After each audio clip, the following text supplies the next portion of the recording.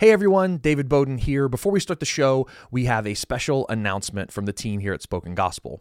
As we approach our summer film block, we're filming our final introductions for our whole project on the Bible, including books of the Bible like the book of Revelation and Chronicles, and it's going to be an amazing time. And we are almost finished funding our need for this film block, and we have about $30,000 left to cross the finish line, and we are asking you, our podcast listeners, to help make this possible. So please consider supporting our mission by visiting the Spoken Gospel website, clicking on donate, and contributing what you can. Whether you choose to donate once or monthly, we're so grateful for your support. Okay, now on with the show. And so if we are only changed by beholding Jesus in the gospel, then what we're doing here by opening up Titus and talking about Jesus, what you're doing now, listener, as you're sitting in your car or on a run or whatever, listening to this podcast and hearing the gospel, is you're encountering the person of Jesus, and that will change and safeguard your heart. Welcome to the Spoken Gospel Podcast. Spoken Gospel is a ministry that's dedicated to speaking the gospel out of every corner of Scripture. In Luke 24, Jesus told his disciples that every part of the Bible was about him. So each week, hosts David and Seth work through a passage of Scripture to see how it's all about Jesus and his good news. Let's jump in.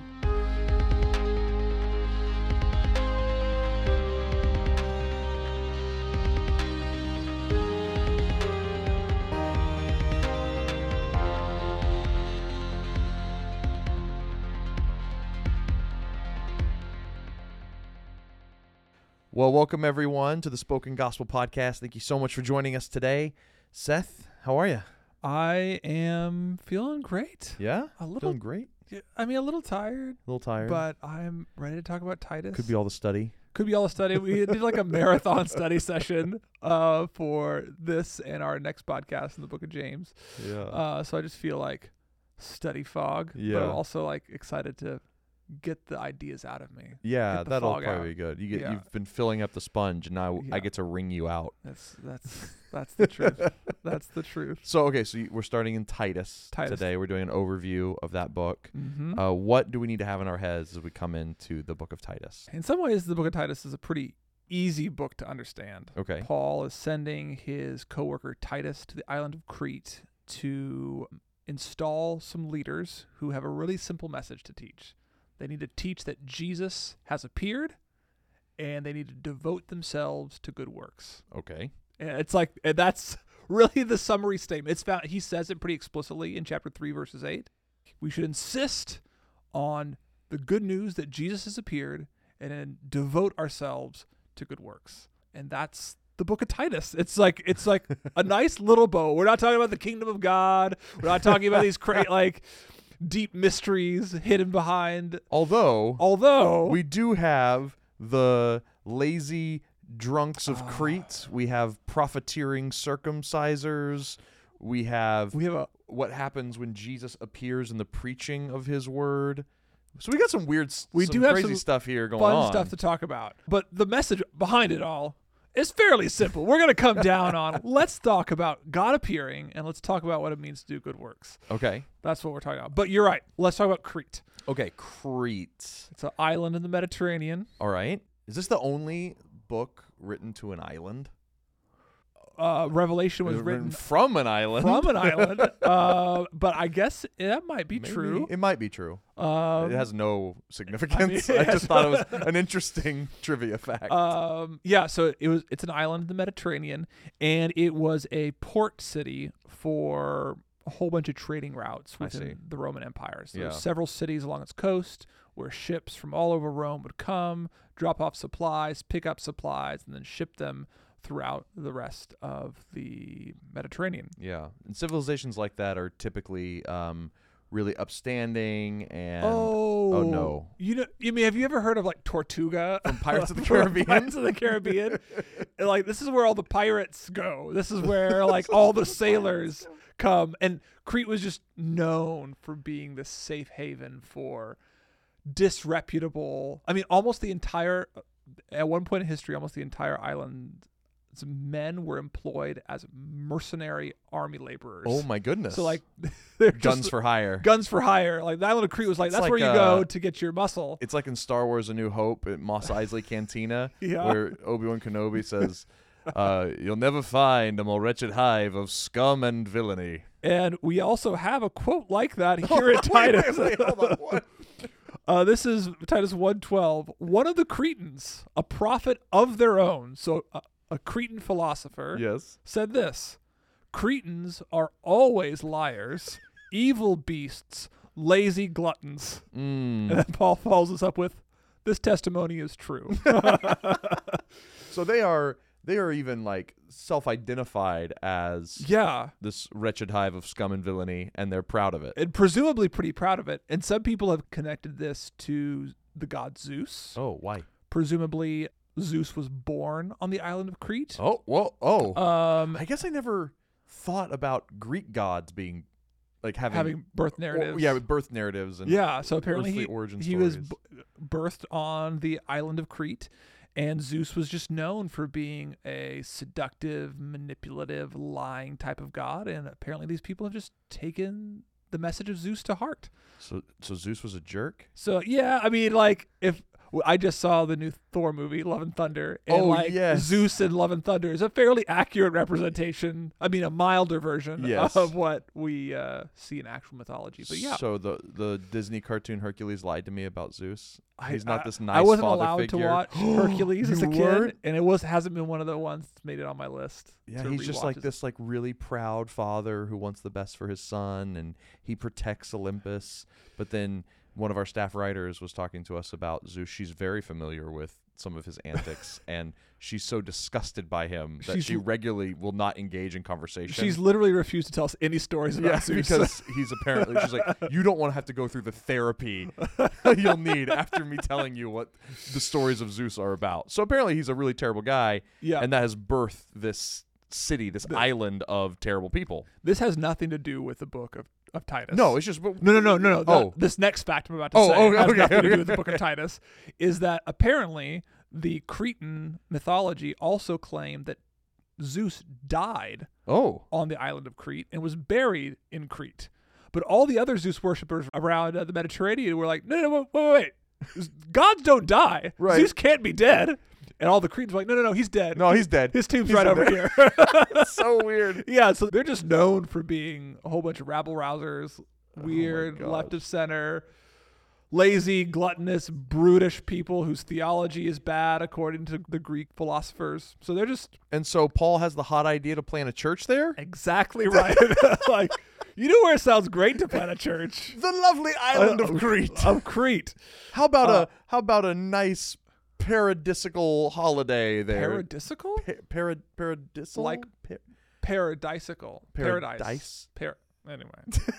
Idyllic holiday. Idyllic holiday, Holiday. Titus, and it's not really going to be that for him, poor guy. No, it's not. So he Okay. sends Titus out there, and he's supposed to preach the truth that Jesus Christ has appeared, Jesus has come, and he has both demonstrated and transformed us to live godly lives, which makes total sense. Yeah, I You've mean, got- if anybody needs a godly life, it's these Cretans. It's these Cretans. But what's really fascinating Yeah. about the book of Titus is that, sure, you've got a nation full of mercenaries who are morally terrible and hang out at Zeus's tomb. hang out at Zeus's tomb that nobody else agrees is a real thing. So in this den of immorality, Mm-hmm. I would have expected that most of the letter is dealing with all the different ways. Like, let's talk about mercenary behavior. Let's talk about sexual licentiousness. Let's Right. talk about seduction. Things Let's that talk. like get picked up more in like 1 Corinthians and like Yeah, other and letters from Paul. he'll make mention of that. But this dead center of Paul's bullseye is not Cretan immorality; it's false religion. Right. And this is a fascinating point. So much so that we were confused about it. Like, wait, we thought we lived on Crete, Right. but all he's talking about is these people preaching circumcision. So what's going on? Yeah. And so we should just open up to Titus 1, Okay. chapter 10 through 16, which is Okay. where the longest dialogue that Paul has with Titus about these Judaizers. there are many who are insubordinate, empty talkers, and deceivers, especially those of the circumcision party. So we should probably pause. Yeah. What's he talking about when he says circumcision party? Yeah, I mean, clearly there's a party that someone's throwing. And they're all getting circumcised. Welcome to the circumcision Welcome to Crete, party. guys. Just right at the dock, right whenever you get aboard. No, the party, I think there is more of the language about like the Republican Party or the Democratic Party. It's a group of people set apart by their ideology. Okay. And so you've got the party of circumcision, and typically when Paul is talking about this sect of Judaism inside of Christianity, he's talking about something very specific. The difficulty here that we have to be careful of and just want to flag for everybody is a lot of scholars have talked about how we don't want to view this as a homogeneous, unified movement that was happening in Asia Minor and Crete and all these different places that Paul's interacting with, that somehow there was this circumcision party headquarters and they were sending out missionaries. Okay. But it was probably just like, it's a logical conclusion that you have Jewish people who read the Torah and they were like, oh, you have to get circumcised. It's in the Torah. And now that I believe in Jesus, you still got to get circumcised. circumcised. Have to do the thing. So so the party of the circumcision is Yeah. a group of Christians who are teaching that in order to really distinguish yourself from the surrounding culture and truly obey God, you need to get circumcised. Yeah, I think the only nuance I would add to that is, were they Christians or were they people who maybe claimed that like maybe Jesus was the Messiah. Maybe he did fulfill some of the messianic expectations of the Old Testament, but that doesn't mean you don't have to get circumcised anymore. This is what you have to do to distinguish yourself from the surrounding culture and be a part of the covenant people of God. It's how it's always been. It's how it always will be. Even if you believe in Jesus, even if he's died for all your sins, you still have to be circumcised to separate yourself from the surrounding culture. That's right. God appeared to us on Mount Sinai. He revealed to us the law, and he's given us the way to be set apart from the world. This is how you do it. And I can imagine just being a parent on the island of Crete, and I have a group of teachers that come in and they say, like, you've got to separate yourself from the culture. You can't be like Cretans. And one easy way to know that is eat kosher, because everybody else is eating pigs, circumcise your sons, and act in accordance with God's laws. Take a rest on the Sabbath when everybody else is working. Right. In this way, you'll be a very clearly defined community inside the immorality of Crete, and you can wall yourselves off that way. That's right. The law is the distinguishing feature for God's community here. Whether, Jesus, great, but it's the law. And what's crazy is, that we've painted a very sympathetic light. Paul says these are empty talkers, insubordinate, deceivers. Verse 11, they must be silenced because they're upsetting whole families by teaching this doctrine for shameful gain. Right. So it's like Paul speaks really poorly of this idea of separating yourself out from the culture by following the Jewish laws as the way to please God. Like he wants nothing to do with it. And apparently people want to hear it. Maybe talk about that. Why do people want to hear this so much that they'd be willing to pay for it? Yeah, well, I think it goes back to what you were saying about the real threat to Cretan vitality wasn't Cretan immorality and all the sin and Mos Eisley cantina-ness of it all, but it was religion, which religion is always a man-made system to earn God's favor. And so that is what's so dangerous, is because in something like circumcision, you're able to take, whenever it's cut off, pardon the pun, to from everything that it represents and the story of God that it's bound to, that Jesus fulfills. When it's just an act that you do, even resting on the Sabbath or performing this ritual or eating a certain diet, when those acts are just performed to earn God's favor, completely separate from the heart, completely separate from the kind of person he wants to make you into, the relationship he wants to invite you into, they become shortcuts to buying God's favor, and they actually never change the person. Right. And so religion can come and it can make bad people worse because it gives bad people a license to continue to be bad without transforming them. And those who are able to capitalize on it get rich, and they can spread that message even further and gain more political capital. I guess my question is, but why do people want to hear that message? Oh, yes. Like, is it attractive to hear the message that I have to cut off part of my penis? Like, why is that? Like, why is that like, something that I'd be willing to spend money on. Right? Like, that's what he's accusing them of. And like, Right. so why is that compelling? Yeah. We painted a sympathetic vision. Like, this is how you separate yourself from the surrounding culture. But like, people are now profiting off of this idea. Right. Totally. What's so compelling about this? Why is it so powerful Yeah. that Paul has to use such strong language? Yeah. I mean, it's consumeristic religion. It's a religion that costs something, but doesn't cost everything. And so you're able to buy in to the grace of God and appeasement of the gods without actually changing your life, without actually laying down your life. I mean, the same thing happens all the time with everything from televangelists selling holy water to, Catholic indulgences, back in the day, is we'll do anything we can to be able to find shortcuts into being right with God. And that's attractive to us because it's much easier than actually obeying God and submitting to God and being transformed into the image of God. We'd much rather just buy a bracelet that says, "Oh, I'm WWJD," than actually doing what Jesus would do. I think that makes sense. Yeah. I'm also thinking just like probably the emotional power of that appeal. No, like if you just like don't work on Saturdays, if you just don't eat pork, your kids are going to be fine. Yeah. They'll be sheltered from the craziness of the world. Just do these 4 things and they'll turn out all right. $20, please. Yeah. And it's Right. like, I'll support that ministry because that's easy. I can do the stuff, and then I have the assurance that my kids will be okay. I have the assurance that I'm okay with God. Yeah. Like, it's easy to feel the weight of that. Like, if I can just Right. do certain things that separate me from everybody else around me, Yeah. I can feel self-righteous that I'm Yes. better than the people around me. Right. I can be justifiably afraid and angry at the culture around me. Mhm. And I have a whole bunch of teachers who tell me that I'm right and they're wrong. Yeah. That's an appealing religion to me. Yeah, totally. I mean, it's like, and to talk about it, because they were profiting off Right. of this. It was a circumcision party. And you and I have talked off air about how circumcision, one way to talk about it, is a Jewish identity marker. That was the way to know that you're in and not out. And so it really is in this situation, it's kind of helpful to think about it like getting a bracelet or a badge or some piece of belonging accoutrement. Yeah. That is just like, oh, you're a part of the group. Right. And it's like, well, that's an easy sell Yeah. because you can buy your way into the group and buy your way into that identity and into that feeling of safety, into that religion.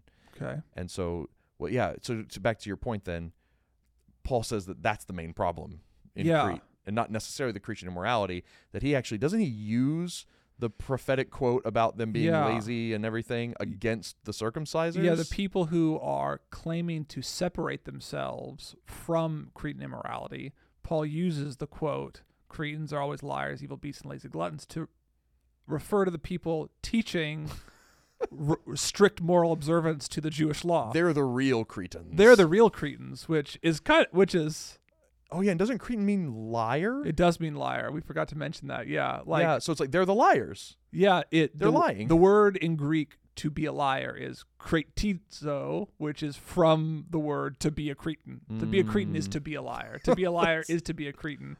And these people are lying to you about the way to please God and distinguish yourself from the world around you. Okay. All right. So then that's what's going on behind the scenes. Yeah. How does Paul instruct Timothy to respond to all of this? Well, verse 13, therefore rebuke them sharply, that they may be sound in the faith. So it's like, rebuke the false teachers. What's so funny about that is how much time we spent in 1st and 2nd Timothy where that wasn't Paul's instruction. We noticed how they had some different kinds of issues going on with their leadership and their false teachers. And Paul was like, don't engage in their myths. Don't get down on their level. Don't get into the arguments. Instead, just stand up on Sunday and preach from God's word. And here he's like, all right, go show them what's up. Well, therefore rebuke them sharply, that they may be sound in the faith, not devoting themselves to Jewish myths, the same phrase used from Timothy, and the commandments of men, so that they turn away from the truth. So I wonder if he's encouraging the same kind of rebuking that we imagine. It's not that Timothy was not supposed to like critique false teachers. Like the way that you critique it is by preaching truth. Yeah. And here he's kind of I think maybe doing the same type of thing. Rebuke Yeah. them by teaching the truth, which he's going to go on Okay. to define in a couple of minutes. But I mean, either way. No, that makes sense. Yeah. Okay. So Um, his first bit of advice is rebuke them. Yeah. And then Teach he them says this really interesting phrase: "To the pure, all things are pure, but to the defiled and unbelieving, nothing is pure, but both their minds and their consciences are defiled." Did you hear that verse growing up? I did. What did you think it meant? That, like, if I was going to be a pure person, I could only engage in pure things. To the pure, all things are pure. I don't think it made sense, but that's how it was Yeah. always like taught to me, I think. Yeah. What's interesting is we've been talking about, okay, religion is the main problem. And this is part of his critique of the religion in the way that Timothy's supposed to respond to it. Yeah. Respond to this false religion with the understanding that to the pure, all things are pure. I'm like, oh, okay. Here's what I think he's trying to get at. Okay. Circumcision, eating kosher, Mhm. these following the law. and All purity rituals. all these purity rituals to distinguish yourself from the culture around Right. you. These are the commandments of men. Yeah. They are adding to the true regulations of the law of Jesus Christ. They're adding something to what Jesus Christ has done. Because they were the commandments of God. right, So how can he call the commandments of God commandments of men? right. I guess one way to understand it would be to just mimic what Jesus' critique of the Pharisees were. Jesus said that they weren't following the law because they were adding a whole bunch of regulations on top of it. The Sabbath says to rest on the Sabbath, not that you can't pick heads of grain off of the field. If while you're a poor, hungry person. If you're a poor, hungry person. Right. They're adding regulations, commandments of men. Right. I guess the other way to say it is that, well, because Jesus Christ has saved us by grace alone, we don't need to follow the commandments of these men in order to receive salvation from God. Right. I guess you could probably think. Or yeah, I think that makes me think of maybe another way that he might be getting there is to get circumcised for any other reason than it was intended by God, yeah. which was to point to the Messiah, that from the reproductive organs of Israelites the Messiah would come, Yeah. but to do it as a means of earning God's favor, that twists the command Right, away from being a command of God and into being a command of men. yeah. Okay. So I think all three kind of circle the same All- truth. yes. Okay, I understand. So they're turning away from the truth by following Jewish myths and the commands of men. So what that means is, though, that to those who are in Christ, to those who've been purified by Jesus, eating kosher or not kosher is okay. To those who've been purified, everything is pure. Kosher food's pure, not kosher food is pure. Can I say that a different way? Yep. See if I'm understanding you. So if you're pure, meaning you've been saved by Jesus through grace. In just a couple verses, we'll be told that we have been made pure by Jesus. And we'll get there in Okay, a so second. so yeah. So a Christian Yep. can eat pork. That's Someone clean in Jesus can eat a formerly unclean food. they can be circumcised or uncircumcised. To the pure, all things are pure. yes. So to the pure, pork is pure. To the pure, uncircumcision is pure. To the pure, the Sabbath is pure. Yeah. To those who have been made pure by Jesus, you can work on the Sabbath or not work on the Sabbath. To those who Okay. have been made pure by Jesus, you can eat pigs or not eat pigs. Okay. So I think that's what he's saying. Okay, yep, I got it. But to those whose minds and consciences have been defiled, to those who place their hope in external markers of identity to separate themselves from the culture, nothing can ever be pure. Why? Because everything is either a plus or a minus on their inclusion or exclusion in God's kingdom. What I eat, does God like me more? Does God like me less? Is how I treat my body? What's on the line there? Your conscience is on the line in every Right. one of those circumstances. Your salvation scorecard's always going up and down based on your behavior. And in that sense, their consciences are defiled because Right. everything either makes them self-righteous or self-pitying. I feel better about myself because I'm one of the only people who are circumcised in my entire friend group. Man. I feel better about yeah. myself because I don't work on the Sabbath, what everybody else in my culture does. So you're saying then, let me rephrase that. You're saying that to those whose consciences are defiled, Yeah. which are the unpure, those who haven't been saved by the grace of Jesus, not even actual good, pure things are of any benefit to them Yeah. because they weren't meant to make them pure to begin with, weren't meant- and they're using them the wrong way. Yeah, that's probably the clearer way to say it. Okay. Because one way Christine said that our other member of the writing team, if Jesus Christ has made you pure, how can you become more pure? You can't. And to say that you must eat kosher, that you must be circumcised to make you more pure is to add silver to gold. And then now that gold is no longer pure. It's an alloy. It's a mix. Whoa. It's no longer the purest thing it could be, because it was the purest thing it could be when Jesus Christ purified you. Yeah. So to go ahead and add on top of that silver, bronze, circumcision is to take away from the purity that Jesus has already given you, which is why they're defiled as defiled as any other Cretan is. Right. Yeah. If I take, so I just had like a picture of like a purifying water pitcher. Yeah. You know, like I have in my house, and I'll take water and like a Brita pitcher. Yeah, like a sacrificial purification, like a jar for. Yeah, you don't know about my sacrificial water jar? I did not. No, like a Brita pitcher that you get from Walmart. Yeah. Okay, so like a Brita pitcher, and I pour the impure water up top, and it filters out, and then it's pure. You know, inside. Let's say I had 2 of them, right? And I filter both, and then I've got pure water, and I take more pure water, and it's good. And I mix the 2. It didn't make the water more pure. You can't do that. No. But if I had pure water in one pitcher and just tap water in the other, and it doesn't matter if I pour the pure water into it, there's still all those minerals and chlorine and all that stuff, because that itself was still impure. I think the clearest way to say it, like, circumcision was never intended to make you pure. Yeah. It was meant to make you hope in what could make you pure. Right. Yeah, the Messiah. And when the Messiah comes, when Jesus Christ appears, he makes you pure. He will cut off the uncircumcision of your heart. So to insist, to demand that people have to be circumcised to eat kosher in order to truly remain separate and pure from their surrounding culture is to miss the entire point of the gospel.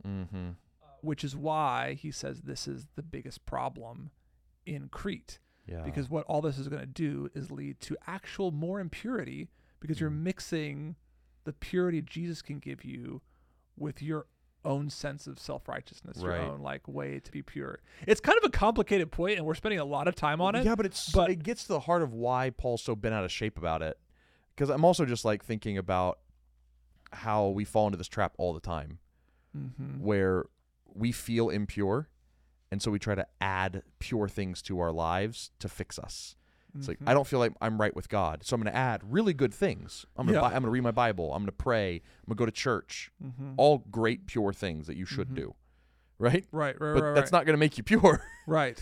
And like, it never will. Yeah. Only Jesus alone, by faith alone, through grace alone, will make you pure. And then you're free. And then all things are pure to you, and you're free to go to church, and you're free. You know, like it's just like, man, you're free to eat kosher because your salvation isn't on the line. Yeah. Your inclusion in God's family isn't on the line. There's so much freedom there. Anyway, just want to land that. Yeah, protection from your center culture isn't on the line. Yeah, it's all given to you in Jesus.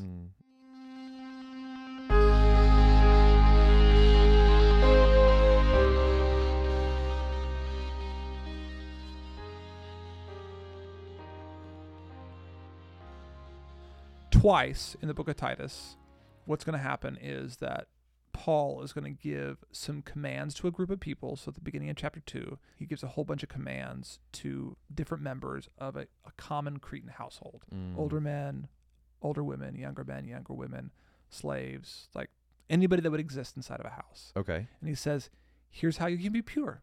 And then he says, here's how, or here's why you can be pure. And he's going to do that twice. And then he does it in the household in chapter 2. And then in chapter 3, he kind of expands it out to all humanity and says, here's how all humanity can be pure. And what's fascinating is both times, the way that humanity is made pure is because Jesus Christ appears. Jesus appears.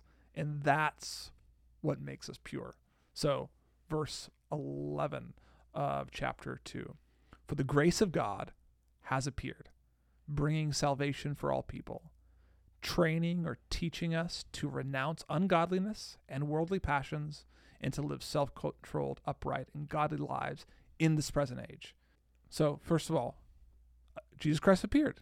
The grace of God has appeared in Jesus, and he brought salvation by dying for people's sins, nailing their impurity to the cross, and then teaching us what it looks like to renounce ungodliness and worldly passions, to love God and to love our neighbors as ourselves, to live self-controlled and upright lives. That's what Jesus came to do. That's what he did on the cross. That's what he did during his life. He came and appeared, and he showed us that. So don't have anything to do with Cretan immorality or this false teaching nonsense. Trust in the appearing and the grace of our Lord Jesus Christ. Questions? Yeah. Oh man, so many. Okay. First is help me connect the dots here with two different things. Yes. One is, why does he start talking about husbands and wives and slaves? And then how does the appearance of Jesus go against the circumcision party? Those are like the two things I want to try to draw lines to that I got lost. So chapter 2 starts with, but as for you, teach what accords with sound doctrine. So he's just talking to a group of false teachers who are claiming ways to be on how to truly be pure. And then he goes and says, okay, let's teach sound doctrine now. What does that look like? It starts in the home. It always starts in the home. Same thing happened in the book of Timothy, in a lot of the epistles. Like, where does your relationship with God first hit? In your house. So here's what it looks like to be pure in your own home. Yeah. And so he's giving a list of commands there. Is there something there with, because we talked about circumcision particularly being a way to be distinct, and like, you know, circumcision is what made the Jewish people distinct from the neighboring nations, but it wasn't alone.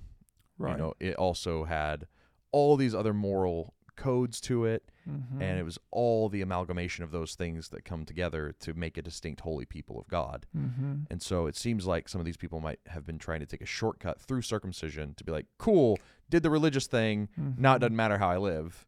Potentially. And he's like, no, if you really want to be a set apart people, the circumcision isn't what matters. It's how you conduct yourself in the home that matters. Because Cretans are looking in on your life and they're like, okay, these are the religious people that say they follow Jesus. They've done this circumcision thing, but they are just as mean to their wives as I am to mine. Right. So it doesn't matter. Must not be that big of a deal. And he's like, no, if you really want to be set apart and make a difference in Crete, you have to be set apart in your actions towards your family. Yes. Okay. That's right. Yes. That makes sense. Yeah. Okay. You cool. And this is that's what purity looks like. Yeah. Okay, that's cool. Yes. Okay, and then my second question is, you've got the circumcision party, and they are profiteering off of this lie, like Cretans. And he says, "Here, let me just settle the debate for you.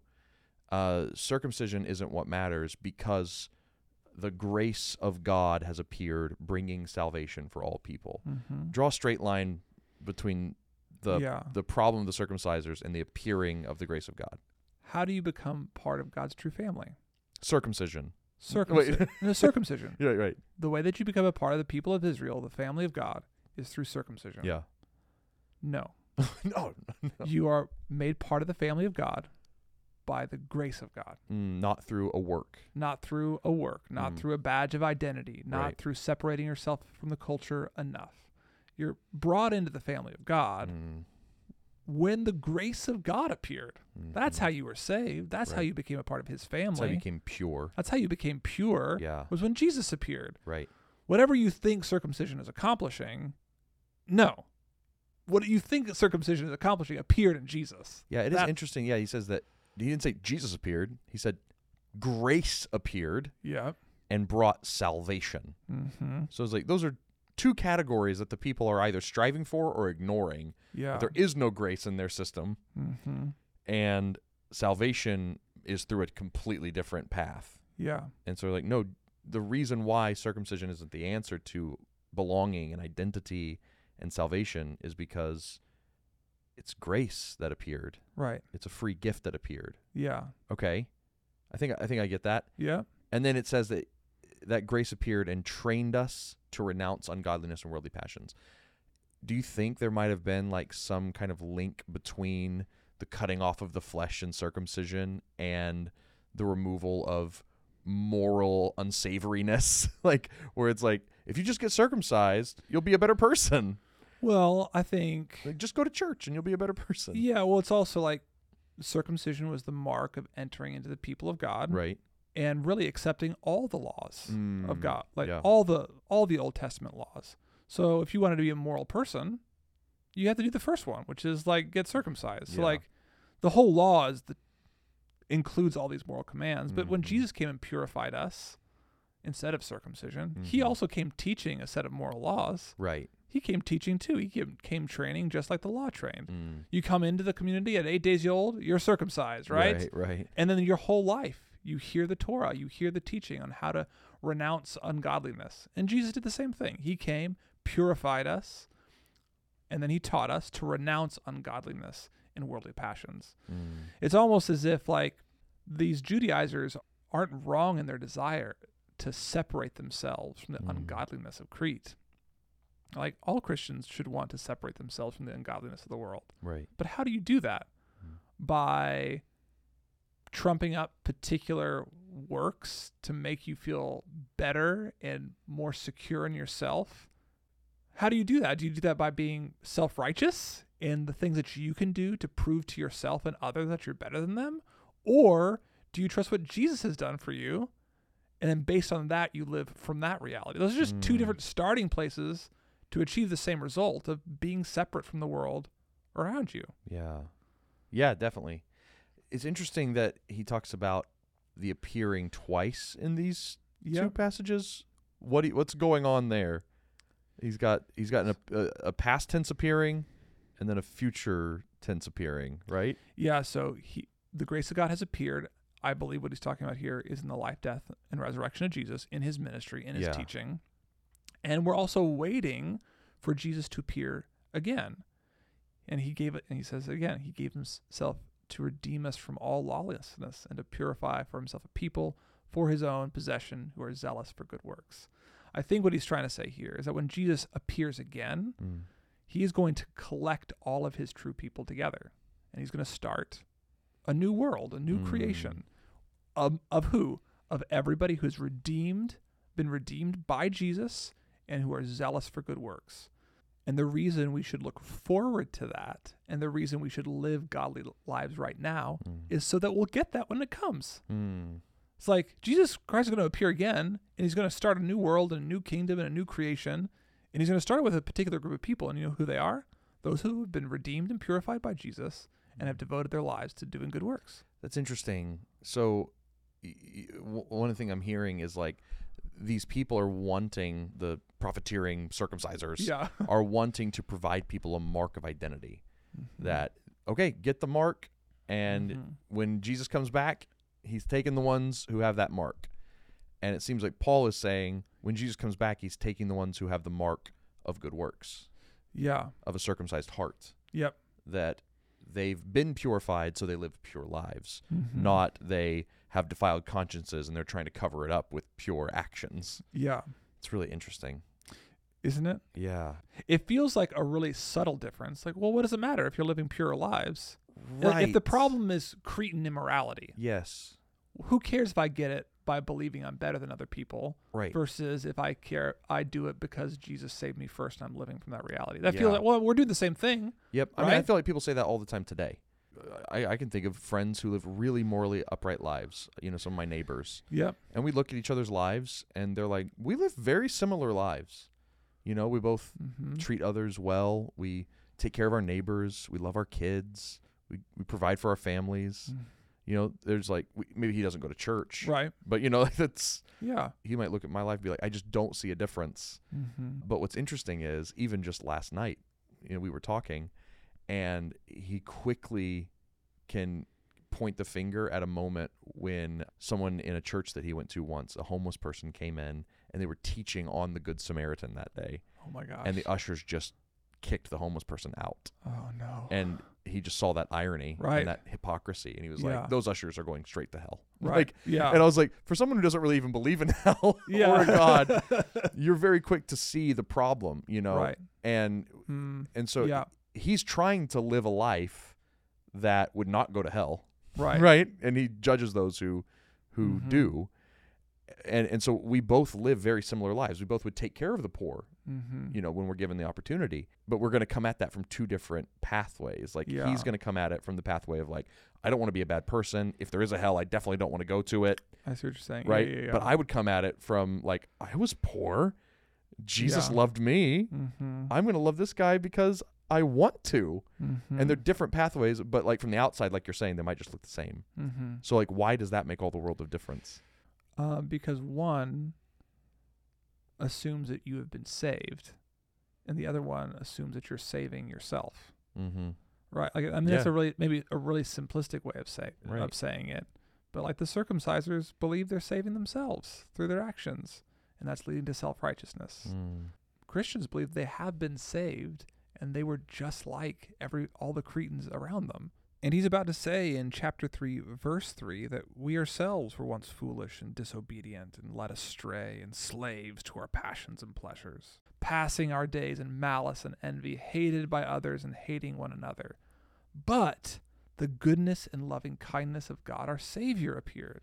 He saved us, not because of good works we had done in righteousness, not because we were trying to be pure by our own lights, but according to his own mercy. And he washed us, and he renewed us, and he made us new creations by the Holy Spirit, whom he poured out on us richly through Jesus Christ, our Savior. Yeah. It does seem like he's going all in on, look, your salvation, your grace, your mercy, your hope, it just appeared. It didn't come from you. It came from somewhere else. There was an epiphany, which is like the Greek word that's used here. And that's not something you ginned up yourself. Yeah. It came out of nowhere. It came from heaven to earth. And it's like he's trying to, it looks like he's really trying to separate what God does in Jesus and what we do in the flesh. That's really interesting. Yeah, I hadn't thought about the use of the word appearing to be the opposite of circumcising. Right. Like there's two ways to purify yourself. You could cut something off.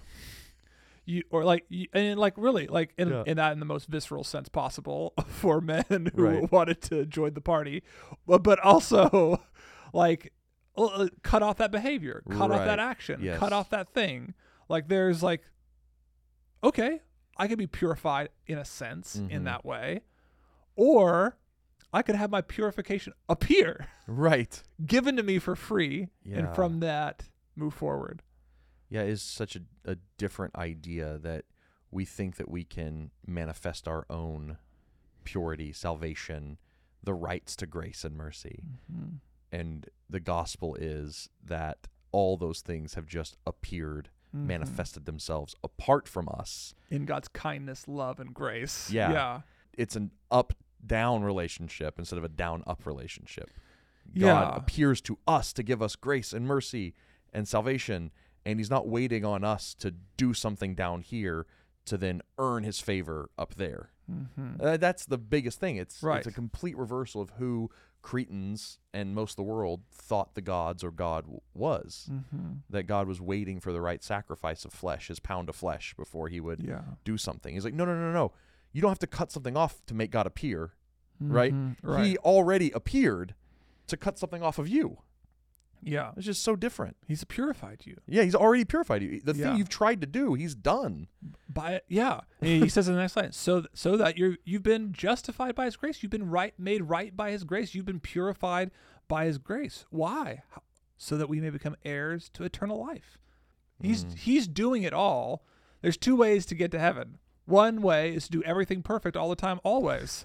The other way is to have heaven come to you. Yeah. And then you live out of that grace, love, kindness, that gift that God has given you. Right. Because you're pure now. Because you're pure. Yeah. He's washed you with the Holy Spirit internally, which is something that circumcision can never do. That knife can't cut that deep. Right. And what's interesting is like Paul's language still doesn't seem justified in a sense, because why is he calling them lazy, liars, beasts, insubordinate, empty talkers for just believing that I want to do good work so God will like me.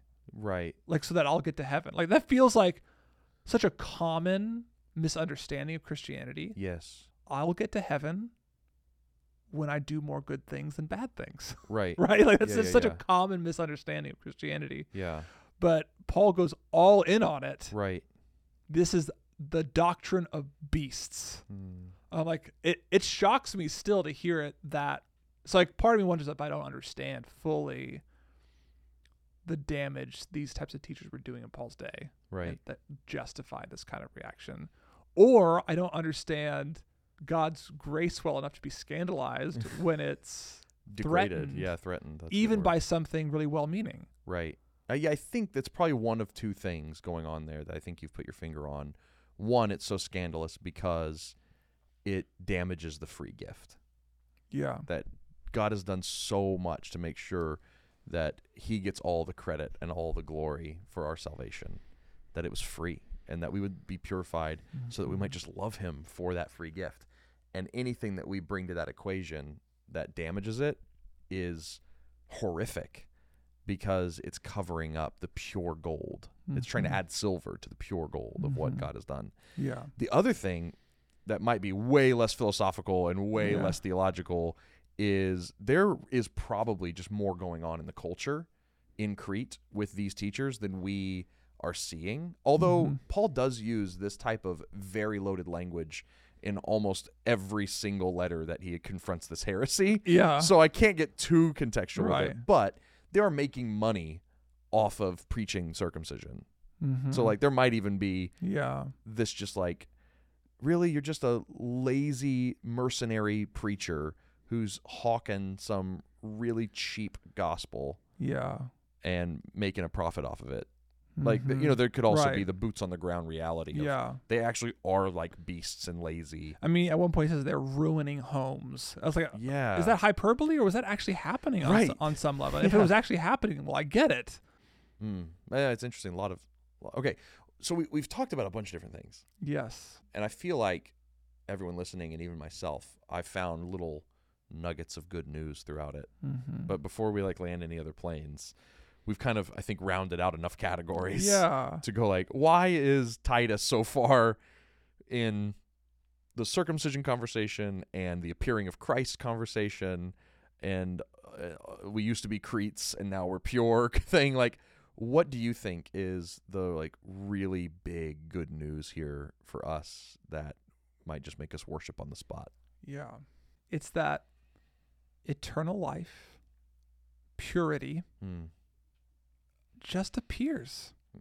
It's like in God's grace, in his kindness, in his love, everything you need for eternal life and to be pure before God and in front of your neighbors just appears. I really love that because, and even like thinking about the Greek word epiphany, you know, it seems hollow and shallow and too good to be true, fairy tale like for you to put it like that.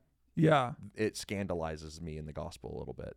And that's usually when I know we're onto something good. It was that I'm like, I don't know, that's probably too good of news. It just appears. Yeah. But I think that is beautiful, that the gospel, your salvation, your mercy, your way out, your connection to God, it just was an epiphany one day. It just appeared. You didn't do anything. It just came out of nowhere. Yeah. And where it came out of was heaven. And where it came to was Bethlehem. And what it did was it died on the cross for you. Yeah. And you didn't do jack. Right. You just appeared. I mean, we weren't even born yet. Yeah. He just appeared. I'm thinking too about earlier on, it says that it appears in the preaching of the word. I was going to be my final Okay, point good. here. Go there. Because I'm like, that's what's So, like, happening to us right now. Like Jesus is doing this to us right now. Yeah. So what's the good news? Everything you need just appears. Yeah. Trust that. It's so cool. Devote yourself to that truth. Insist on that truth. Like Paul is. He's calling people lazy beasts. For saying anything else. So insist on this truth, Titus. Devote yourself to the good works that demands from the right motivation. But to your point, Paul opens up his letter by saying this. He says, it's a very long sentence, and I'm trying to get away with not reading all of it. Just do it. You can do it. This is how he opens. Paul, a servant of God and an apostle of Jesus Christ, for the sake of the faith of God's elect and their knowing of the truth, which accords with godliness, all these things are been on the line, in hope of eternal life, which God, who never lies, promised before the ages began, and at the proper time manifested in his word. So appeared through his word, through the preaching with which I have been entrusted by the command of God our Savior.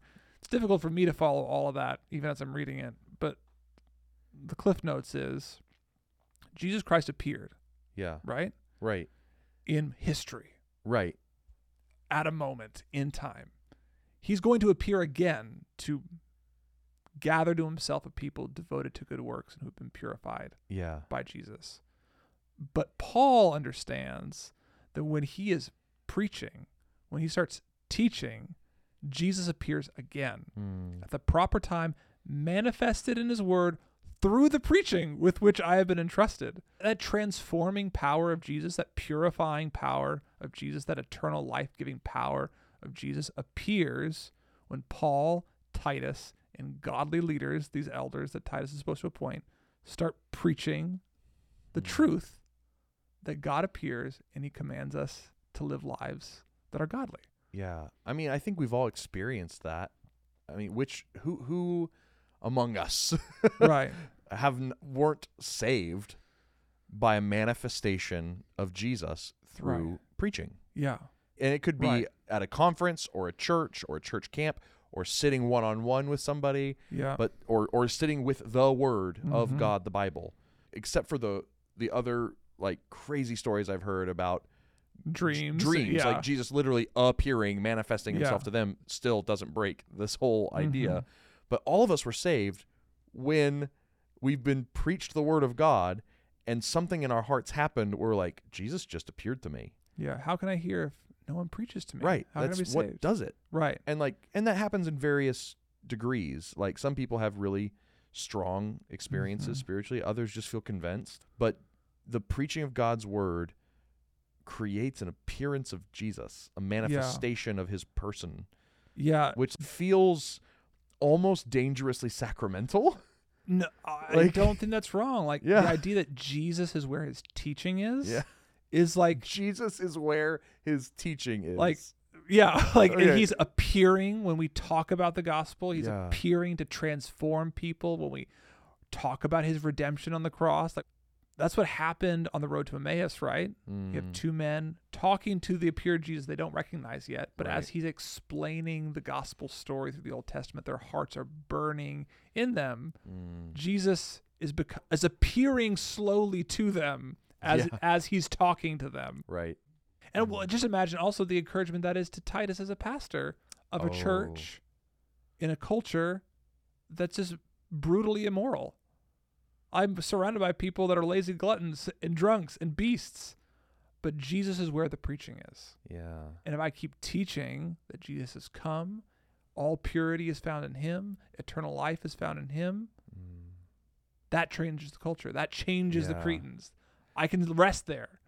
Yeah, I think this like hits home with me really heavily when I think about how in line this is with my motivation for wanting to start Spoken Gospel in the first place. Yeah. That I was convinced, just like Paul is here, that if you're going to fight this kind of stuff, the impure living, the false doctrine, the mismanagement of the household, all this stuff, what you need is you need to remember that Jesus appeared to bring you grace and salvation, and he's going to appear again when he saves you. So Yeah. that is the gospel, and it will change you. And then what he said at the beginning is every time you hear the gospel through the preached word, Jesus appears to you again. And so if we are only changed by beholding Jesus in the gospel, then what we're doing here by opening up Titus and talking about Jesus, what you're doing now, listener, as you're sitting in your car or on a run or whatever, listening to this podcast and hearing the gospel, is you're encountering the person of Jesus, and that will change and safeguard your heart. Like, Yeah. that's amazing to me. Yeah.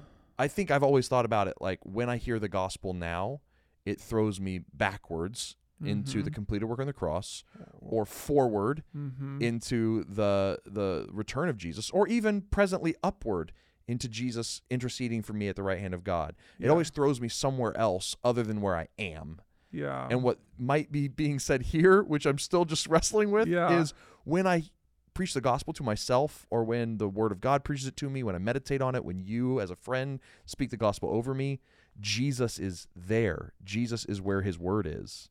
Yeah. And that just like kind of Well, changes the game for me. Well, what did Jesus say to his? What was Jesus' last words to his disciples? Go into all the world, teaching Right? There's my teaching, to obey my commands. right? And I will be with you always. Jesus is where his word is. Jesus is where his teaching is. Yeah. I mean, that makes a ton of sense too with why he talks about the Holy Spirit here, and why we're able to think about, like, when we read the word, where we're being with God. It's time with God when I go read the Bible, and the Holy Spirit speaks to me. It's his inspired word. And it's like, well, yeah, where the word of God is, Jesus is there. You know, like, it seems a little mystical or sacramental, but there's something really beautiful about that. Yeah, I mean, what's really more mystical than God appearing? Right. You know, I mean, like, an epiphany of God. It's mystical in one sense, but it's also like, what more earthly way do you want it? I got words on a page, and Jesus shows up. Right. That's very soily. I spoke a couple words in front of a church, and then God was there. Yeah. Like, I mean, sure. It sounds mystical, but it's actually very practical. It's very practical. I don't have to dream in a cave. I can just talk and open up a book and read some words or write some words, and Jesus is there as I preach to myself or preach to others or talk about him. And what does he do? He redeems, he saves, he transforms, he purifies. It's good. The gospel has appeared. The gospel has appeared. Okay. Well, that's Titus. That's Titus. That's awesome. Well, thanks for that, Seth, and thank you guys for listening. It's been really fun in this one. So we will we'll see you next week.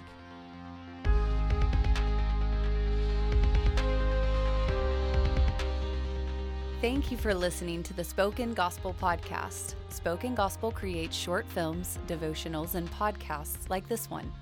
Everything we make is free because of generous supporters like you. To see our resources, visit spokengospel.com or subscribe to our YouTube channel. Thanks for listening. See you next week.